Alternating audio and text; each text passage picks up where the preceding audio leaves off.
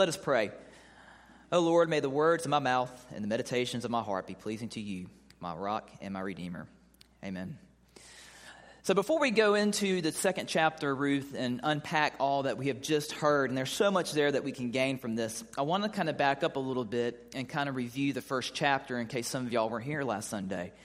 The first chapter of Ruth basically starts us out. We're introduced to Naomi and her husband and her two sons who are in Bethlehem. And they have to leave Bethlehem due to a famine, and they travel to the country of Moab. Now, for those of you who know your Old Testament, Moab has been in the Old Testament and has a checkered past with the Israelites of Bethlehem.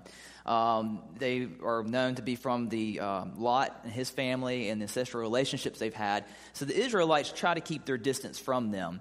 But at this time, there is at least some awkward peace enough for Naomi to travel to that country, to where she then takes root there for a little while.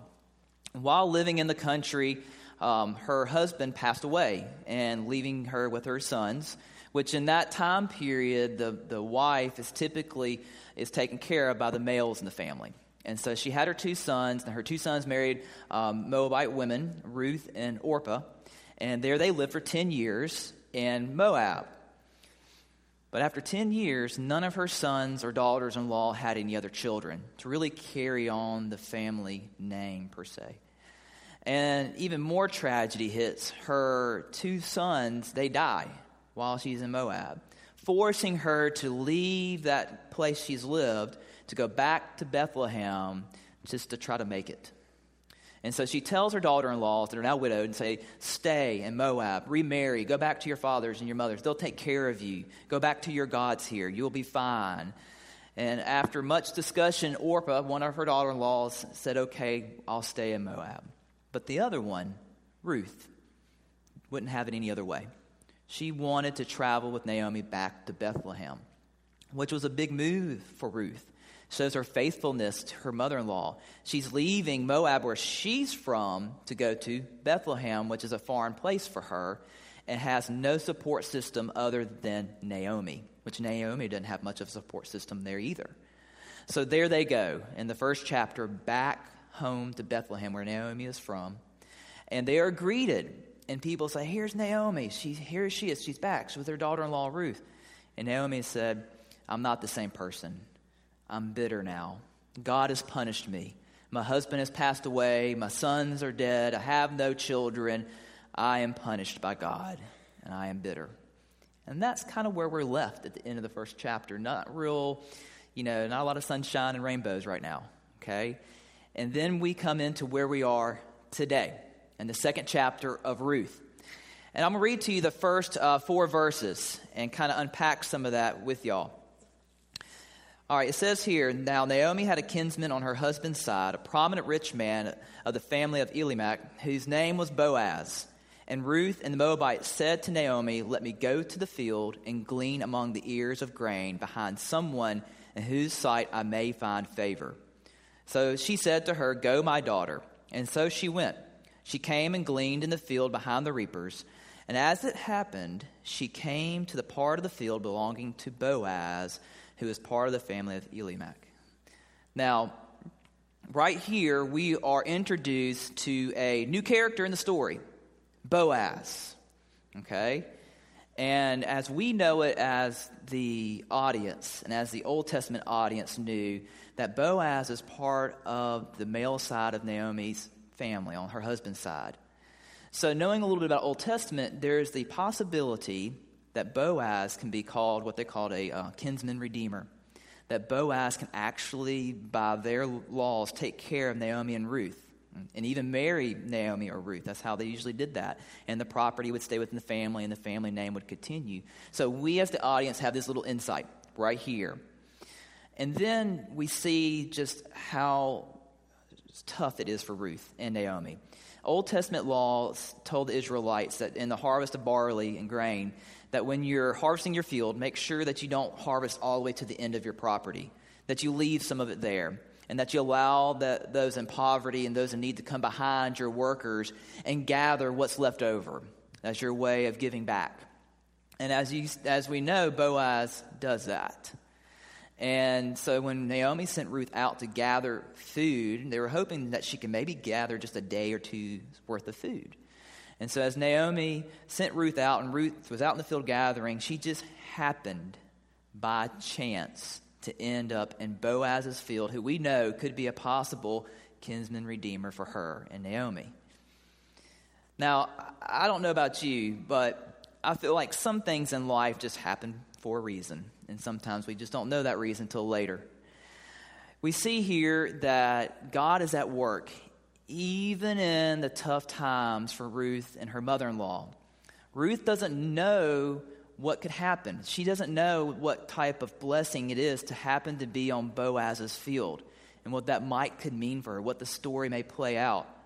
We know it as the audience, but she doesn't know it yet.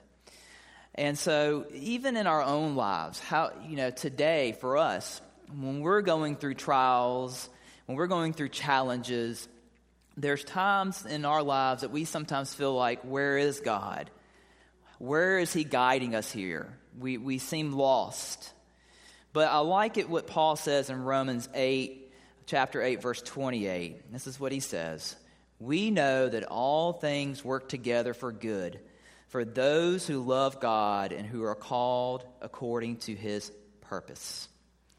God is going to provide for you in some way. He is going to take something that is bad in your life and turning it into something good. It just may take us a little time to figure out how that's going to play out. I know you might think pastors just have it all figured out, that because we're up here in a black robe that everything goes just right for us, that we get all the green lights, we don't have to wait in line for anything. And I hate to tell you, it happens to the best of us. I live probably 2 miles from the church, and I will hit every red light here possible. It's just going to happen, And I remember living in Madison in the early 90s when we had just a couple stoplights. Now I have like 4 or 5 just to get here, and I'm going to hit every one of them. Or I'm going to pick to me, when I check out at a store, it's kind of a game. I scope out all like the checkout lines, and I'm like, which one's moving faster? Which one's got this or that? Because I'm a time guy. And I'll try to get in there, and I get mad at myself when I pick the slow line. That's just me. It never really works out in our favor sometimes.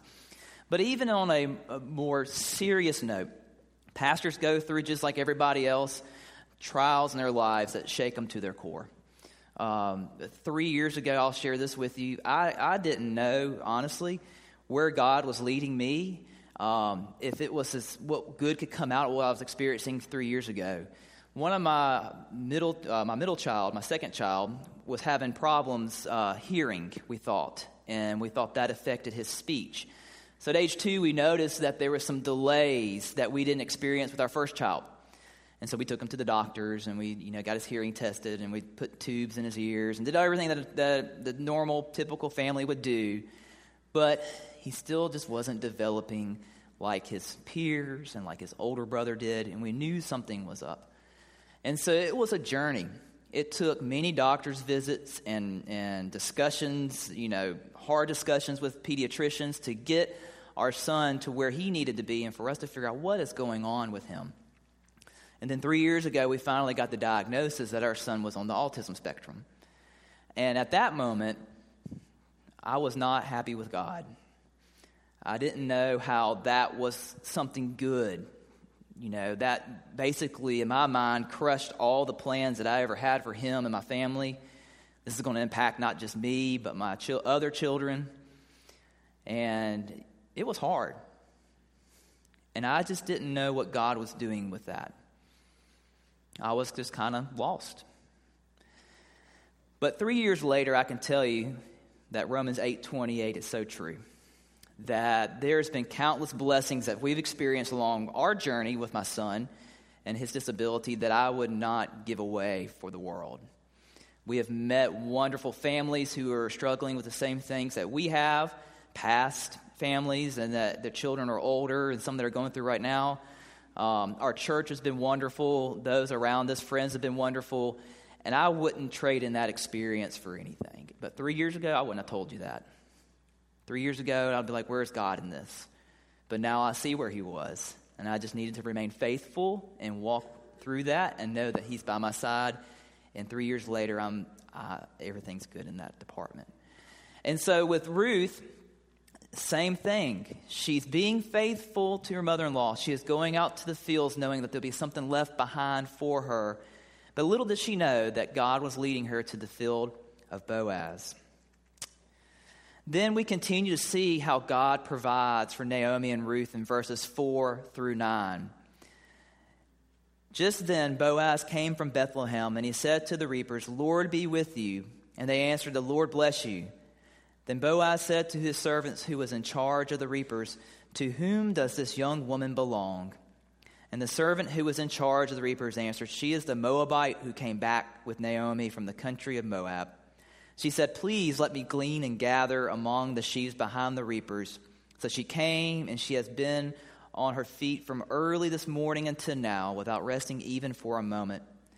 Then Boaz said to Ruth, "Now listen, my daughter, do not go to glean in another field or leave this one, but keep close to my young women. Keep your eyes on the field that is being reaped and follow behind them. I have ordered the young men not to bother you, and if you get thirsty, go drink from the vessels from what the young men have drawn." You see here, the Holy Spirit, what it's telling us is that not only Boaz is being the redeemer for Ruth and Naomi, we see that working in that story, but Boaz represents another person in our lives. See, we're seeing the gospel in the New Testament play out right here in Ruth. The Old Testament audience is getting a preview of the good news to come. Boaz represents our redeemer for humanity, Christ our King. And you see here that Boaz is instructing his servants to make sure that Ruth is able to get what she needs and that she is not bothered, that she is provided for. And in our lives, our Redeemer is always at work, whether we see it or not, in some way, shape, or form, providing for what we need as well. But as Boaz tells Ruth, Christ tells us as well. Boaz instructs Ruth to stay in this field, and you'll have what you need. And Christ tells us to stay in his field, and we will have what he needs. But we're human. We tend to wander, right? We tend to stray a little bit. And if we do that and take note, we'll notice that there's that missing harmony in our life. You know, as Christians, not just for myself, when things are going well, I might get a little lazy in my faith. I might read my Bible the next day, or I might pray tomorrow, or I might go to church next week and not worry about this week, or that mission trip. I've always got next year to go on that mission trip, or do that, or do this, or help out here, or help out there, because things are going good. You know, we're all right. We're good. It's okay if we miss out on a few things. But then before we know it, we're in a different field. We somehow have wandered into a field that is comfortable to us. And then something happens in our life, something stressful. It can be anything, you know, death in the family, change in jobs, change in economic status, or whatever it is. And then we will then turn immediately to the field we're in to find the nourishment and things, but it's all just surface. It's not going to provide for what you need long term.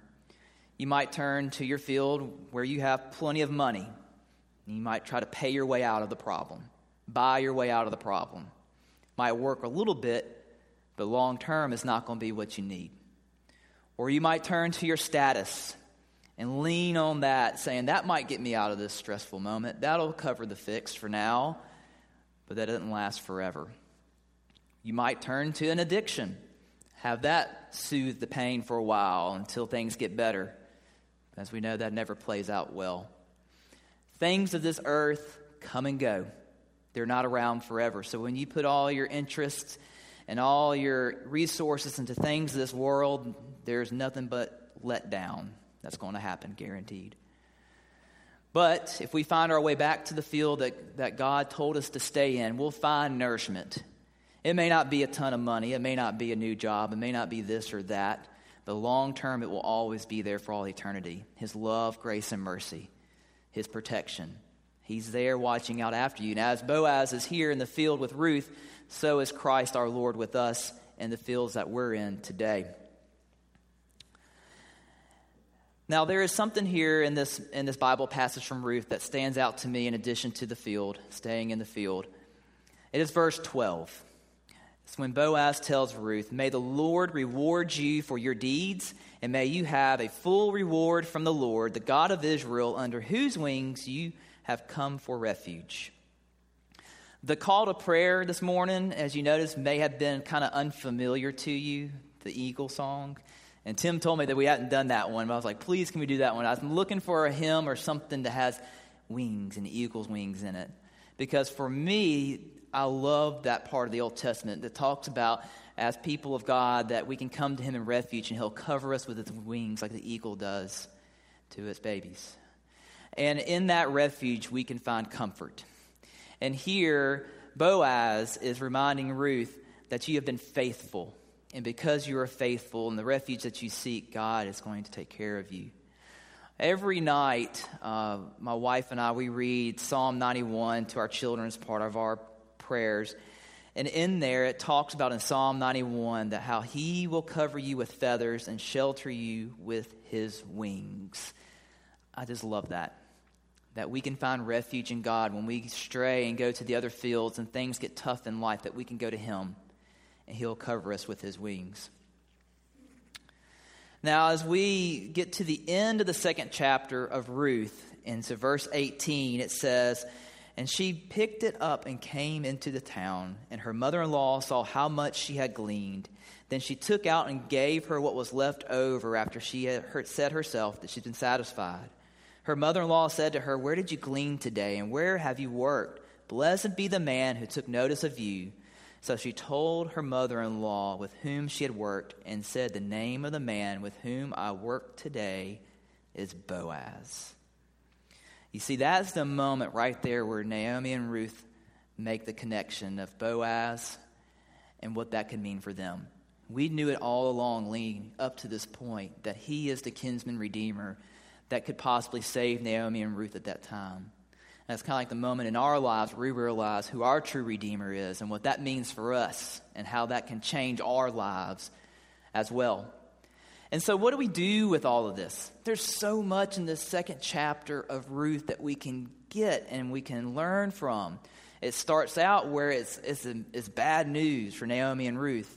But then we're introduced to Boaz, and then we learn about staying in the field and being provided for and seeking refuge, and how faithfulness, it means generosity. We learn all of this. And so what do we do with that? In this story right here, we can see God and Christ talking to us wherever we are. What we need to do is we need to find that way to stay connected to his field, to live into his will for our life. We need to seek refuge in him and not turn to other things.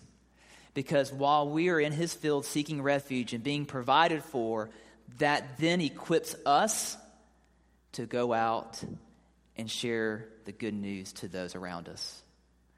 See, we're supposed to model Christ in our lives.